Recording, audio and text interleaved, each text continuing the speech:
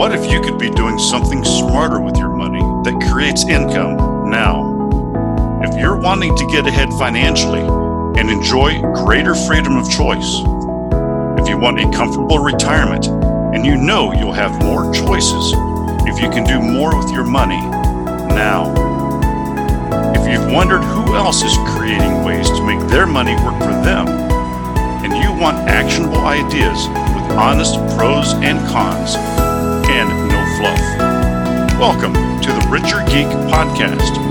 We're here helping people find creative ways to build wealth and financial freedom.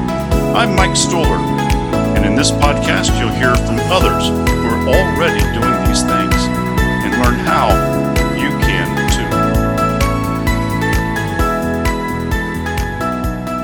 too. In today's episode, we welcome Hugh Odom. He's a former AT&T attorney and the founder and president of Vertical Consultants, a telecom consulting firm that has provided consulting advice for companies like Walmart, McDonald's, Disney, and governmental institutions. Hugh can share the evolving story of how the telecom industry has and will become more crucial based upon the COVID-19 pandemic and the new normal that will result after COVID-19 has run its course.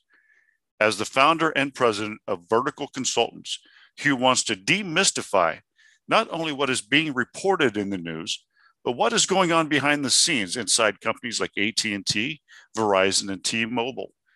Hugh has been a resource in many newspapers, podcasts, radio shows, and blogs for years. All right, welcome back to the Richer Geek Podcast. Today we welcome Hugh Odom. He's a former AT&T attorney and the current founder and president of Vertical Consultants. Welcome to the show, Hugh. I appreciate it. We appreciate the opportunity to be part of your program. You know, today in this episode, we're going to talk about the state of kind of the wireless industry and what's going on. You know, I think a lot of our listeners that are in the tech business are, I don't know, I'm not going to say stuck to the phones right now, you know, but they use their cell phones probably as much as they do their laptops. Now, before we dive into some of the topics, tell us a little bit about Vertical Consultants. Well, our primary mission, we work with a lot of different property owners, from individual property owners all the way up to municipalities, universities, large corporations. We've done work with Walmart, McDonald's, New York Housing Authority, et cetera. And we help in a lot of areas, but two basic areas. If a property owner has been engaged by a cell tower company or wireless carrier like AT&T, Verizon, to put something on their property, we help value that, negotiate and structure those agreements out.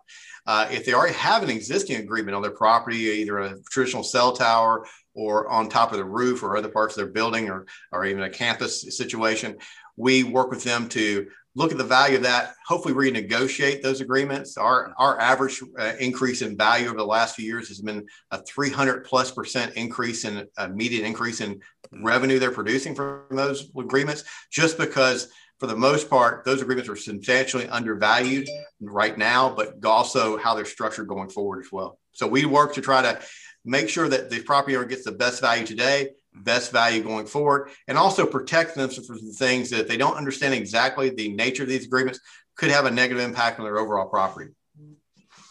Yeah, you know, it's interesting because it seems like, you know, if I could, whether I'm in Arizona right now, and it seems like whether I go north or south or a couple of different ones, it seems like I need 3 different types of cell phones, you know, maybe one from each carrier, because, you know, I cross a certain line, all of a sudden AT&T doesn't work and Verizon works better. So, you know, I don't know if that's just a bandwidth problem or they need more towers. And maybe it's a COVID-19 thing, because I'm really starting to see it now. Is it a stability thing? Is it a infrastructure problem due to the COVID-19 surges? And, you know, how about emergency services? You know, I kind of threw a lot of things in there, but talk to us about, is it an infrastructure problem? You know, what, especially during COVID? Well, it's a combination. The industry, the telecom industry is made up of two basic parts. You have the technology portion, which everybody sees on TV, 5G and all these technology and all these apps and everything else that works on your phone. That's technology.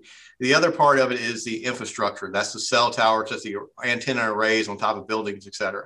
And the technology part is always trying to catch up with, more particularly back years ago when you first had a cell phone, it would be we're out of range. We didn't have enough range. So you're kind of getting out of range. There's plenty of range. The problem is that the data usage has increased so much over the years. It's just exponentially increased. And you think about that right now, and you have two issues. You need to get the equipment changed out. You need to upgrade the equipment, but also when you're upgrading the equipment, you need additional infrastructure to put that equipment on, the additional equipment that handle that 5G equipment, let's just say.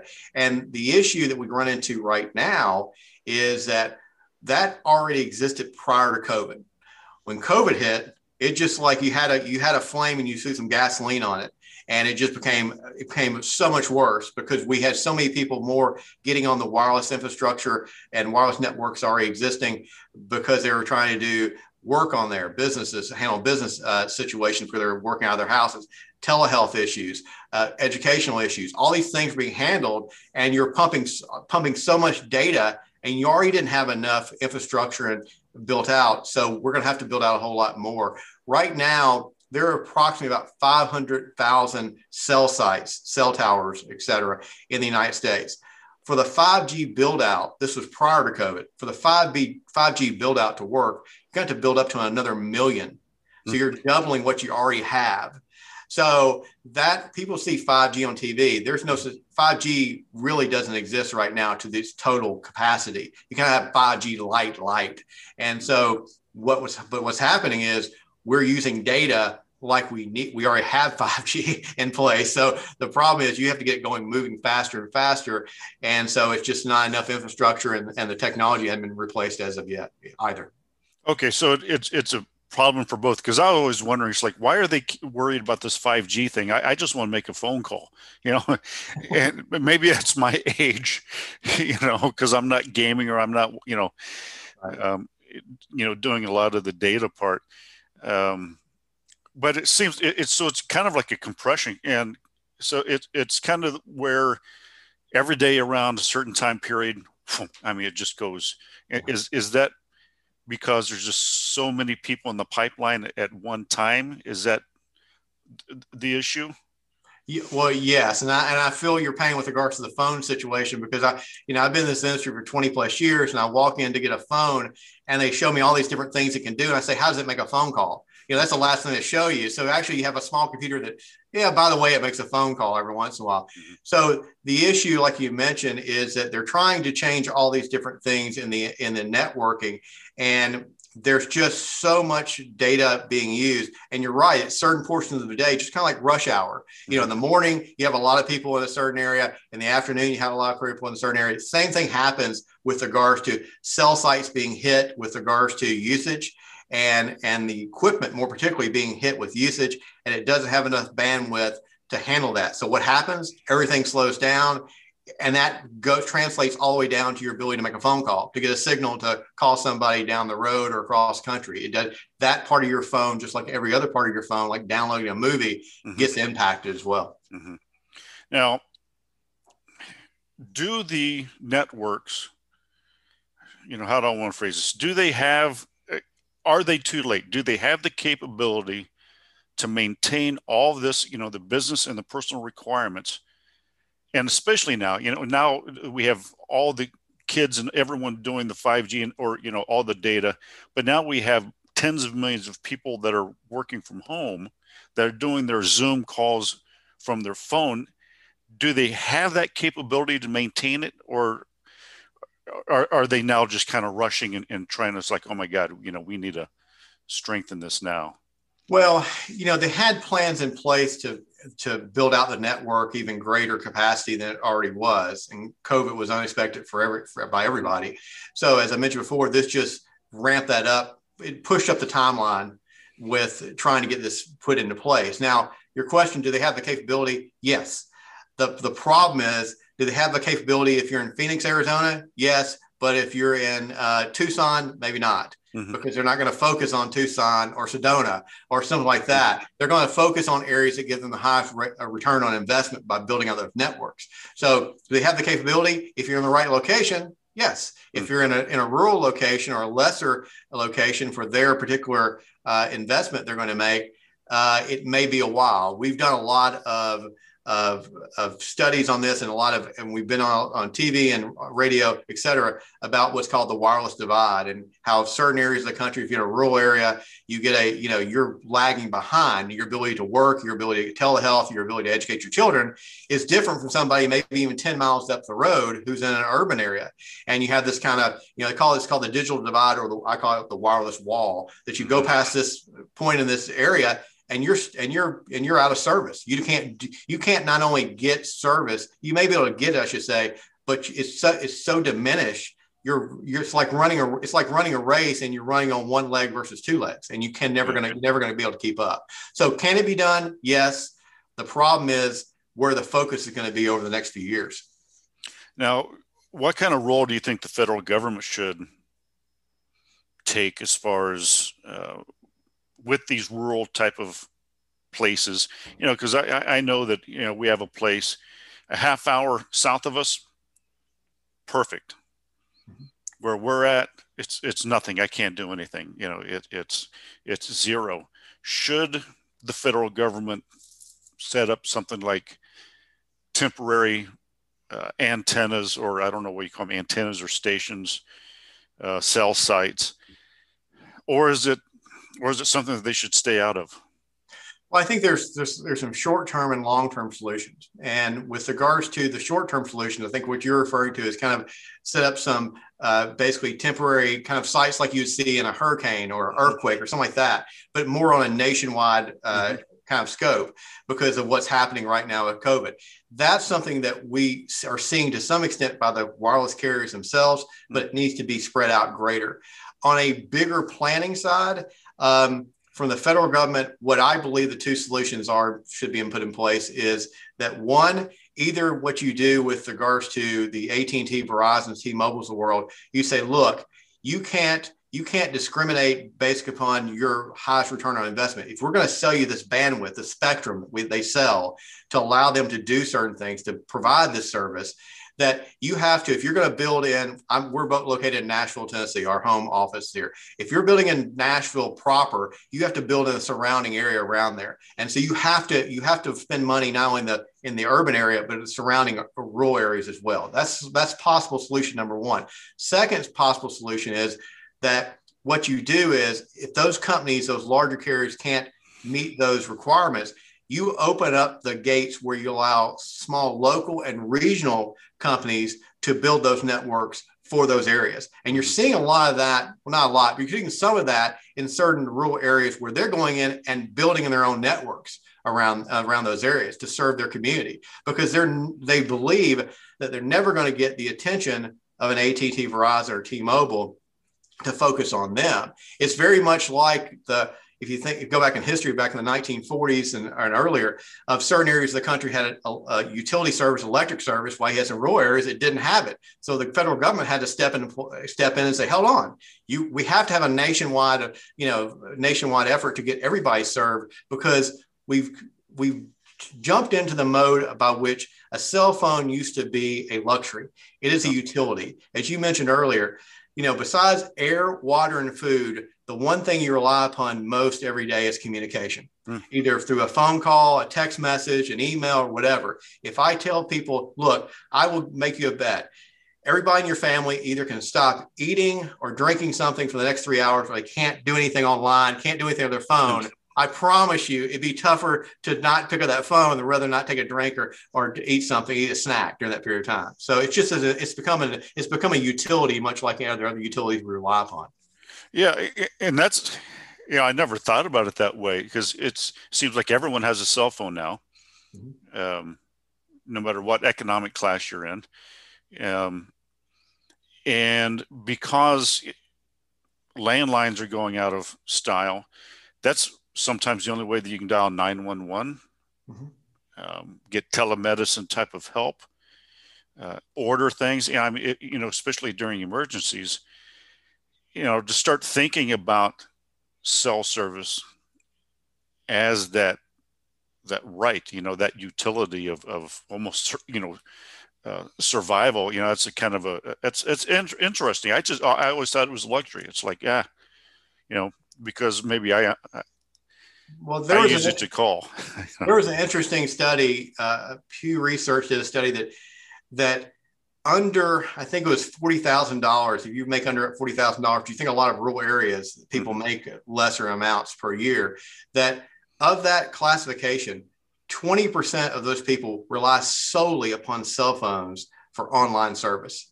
So everything they're doing, they don't have a computer, they don't have access to a laptop, so they have to look everything on their phone. That's kind of their mode of communication, their mode of research and finding things from where a hospital may be, how do we go get food, et cetera, et cetera. So it is a situation by which that there needs to be a bigger plan to allow for this to happen. It not only serves people, but also it discriminates, puts a wall between businesses being able to compete if you're in an area that has a lesser availability to networking versus a one down the street, because you can't offer certain things that other company can offer as well. Yeah, I mean, it's kind of changed my idea of the whole thing. I haven't thought about it in that way. By the time they get everything done as far as the 5G, and I know that COVID-19's probably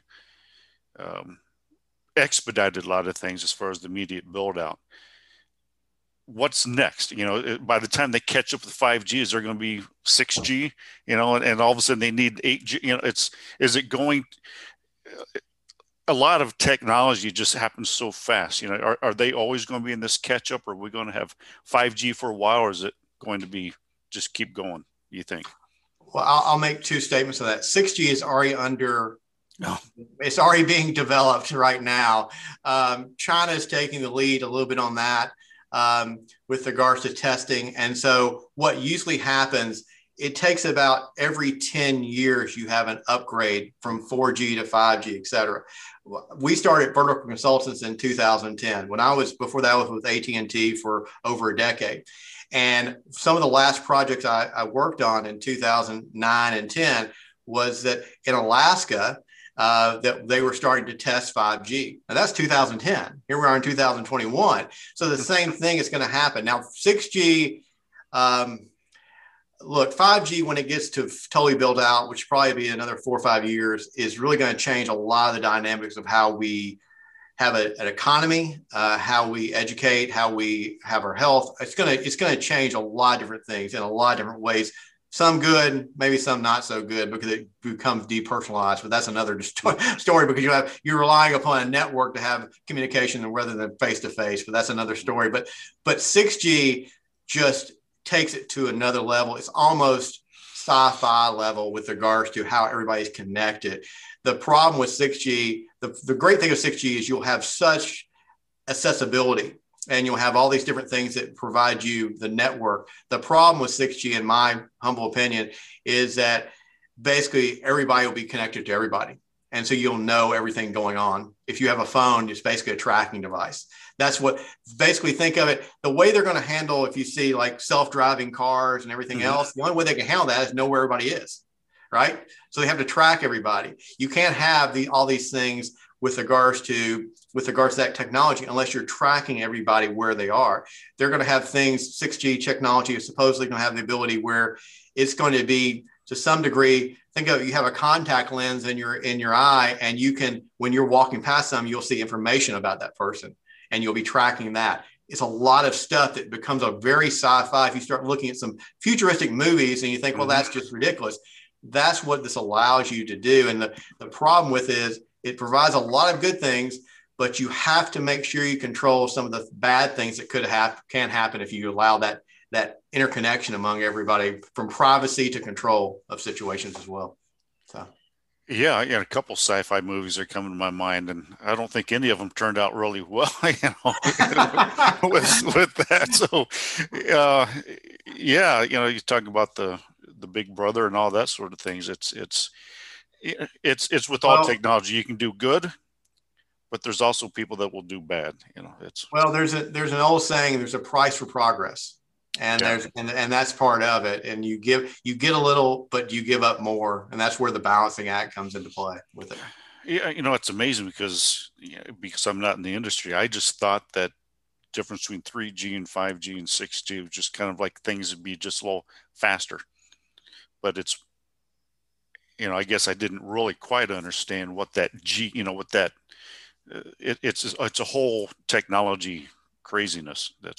Yes, I mean, it becomes a situation by which if you think about, let's say 5 years ago or 10 years ago, even back that far, not just you were relying on a phone to make a phone call, but think of all the data that you transfer off your phone.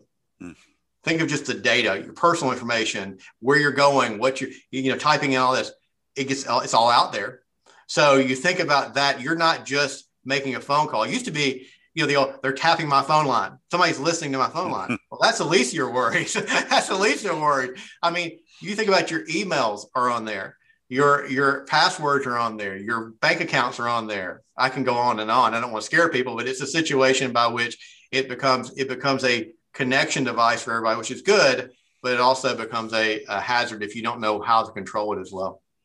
So this is kind of like the big boom that's coming in, like you're saying, it's kind of like the oil industry was 100 years ago. I mean, this is kind of like the next. Well, yeah, we compare it. That's one of the things when we work with our clients, we try to get them to understand that we negotiate the agreements for our property owners, our clients, or an AT&T or Verizon or other cell tower companies to use their property. And the comparison we make is what people are doing now. They're negotiating the wrong type of agreements out. I use the comparison of the oil industry of 100 years ago, because if you think about it, 100 years ago, the oil companies come out to a property owner and say, look, I want to lease your land. I'll give you a certain amount of rent per month. I'll give you an escalator every year, and I get to keep all the oil, right? And what eventually had to happen, because we saw the inequity in that arrangement, because the property owners are getting a small portion of the value versus all the oil that's being produced out of that property. The same thing the model was followed after the cell tower companies. They go out, they go to a property owner, they say, hey, I'm going to offer you a certain amount of rent, a certain escalator, and I'm going to get you to agree to a long-term agreement. Basically, they're fixing their cost, and they keep on getting more and more value out of these sites.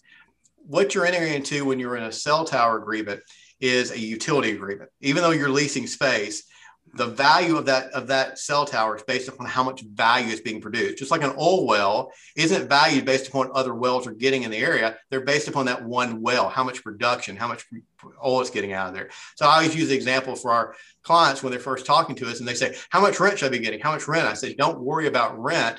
Worry about the structure, and the rent is a derivative of that structure. I said, if I came out to you tomorrow, I said, I'm going to lease the same amount of space as the cell tower is going to use.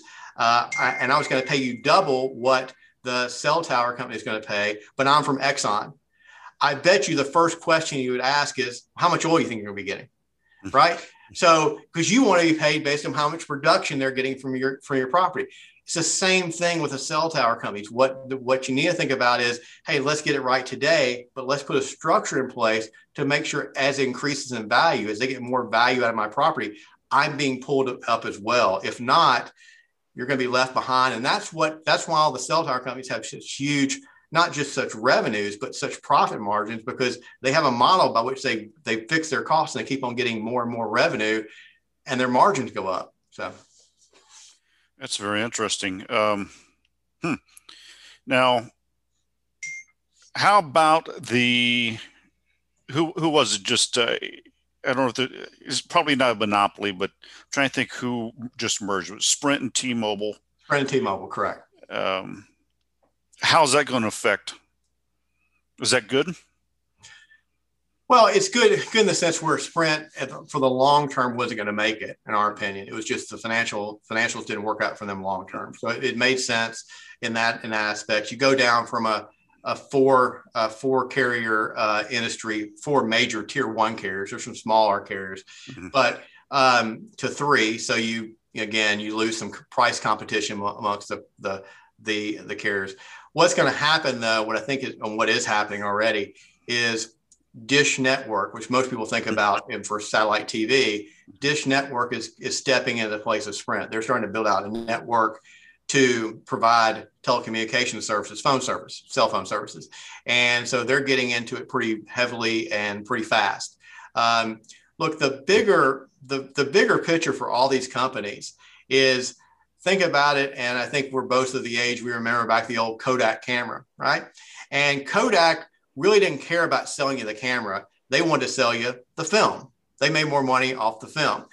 The wireless carriers, they want to sell you the service, but what their bigger goal is today, and more particularly moving forward, they want to be able to sell you the content.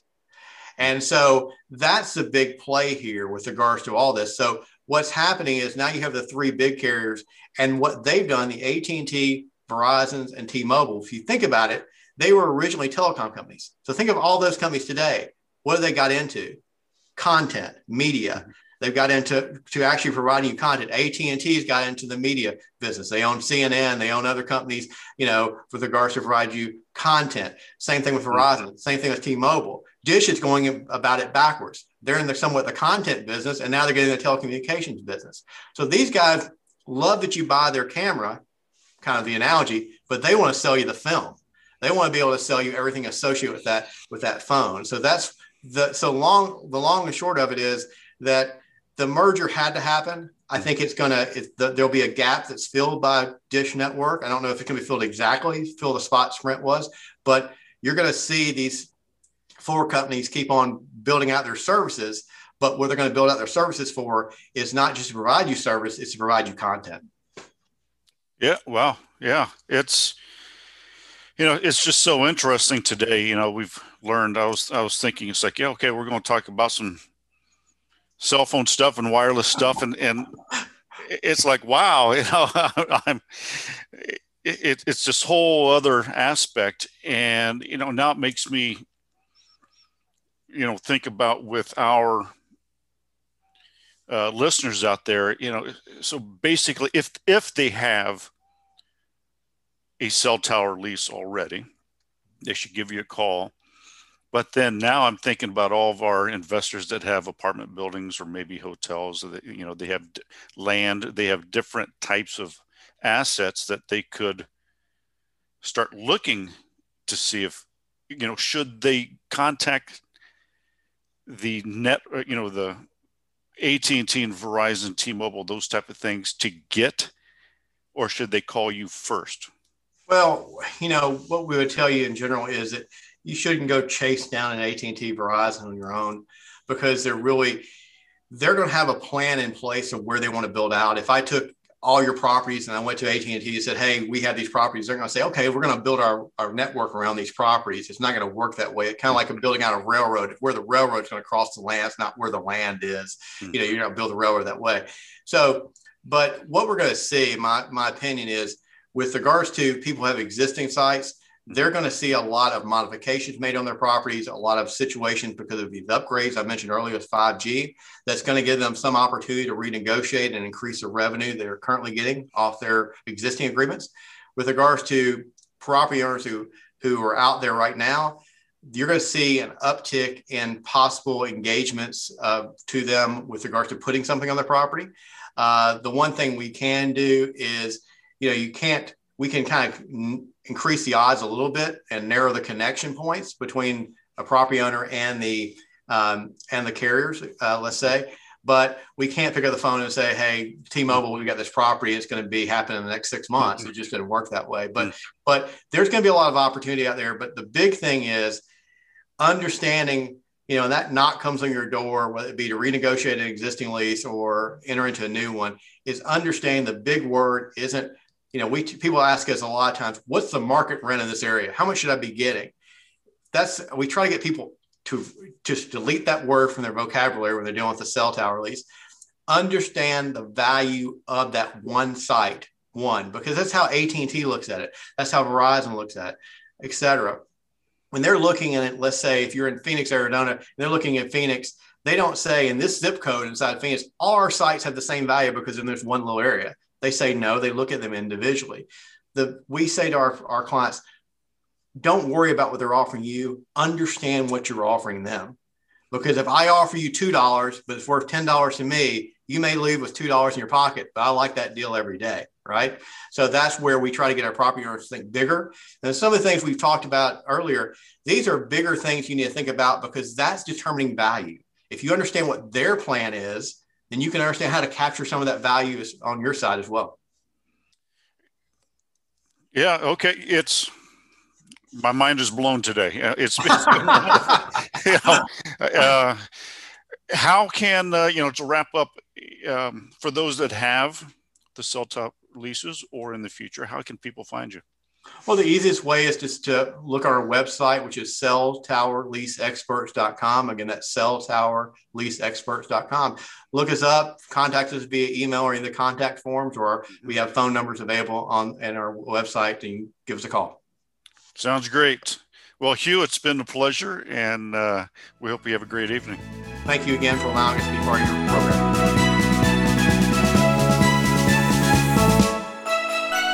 Thanks for tuning in to the Richard Geek Podcast, where we're helping others find creative ways to build wealth and financial freedom. For today's show notes, including all the links and resources from our show and more information about our guests, visit us at www.therichardgeek.com/podcast. And don't forget to jump over to Apple Podcasts, Google Play, Stitcher, or wherever you get your podcasts and hit the subscribe button. Share with others who could benefit from listening. And leave a rating and review to get the podcast in front of more eyes. I appreciate you, and thanks for listening.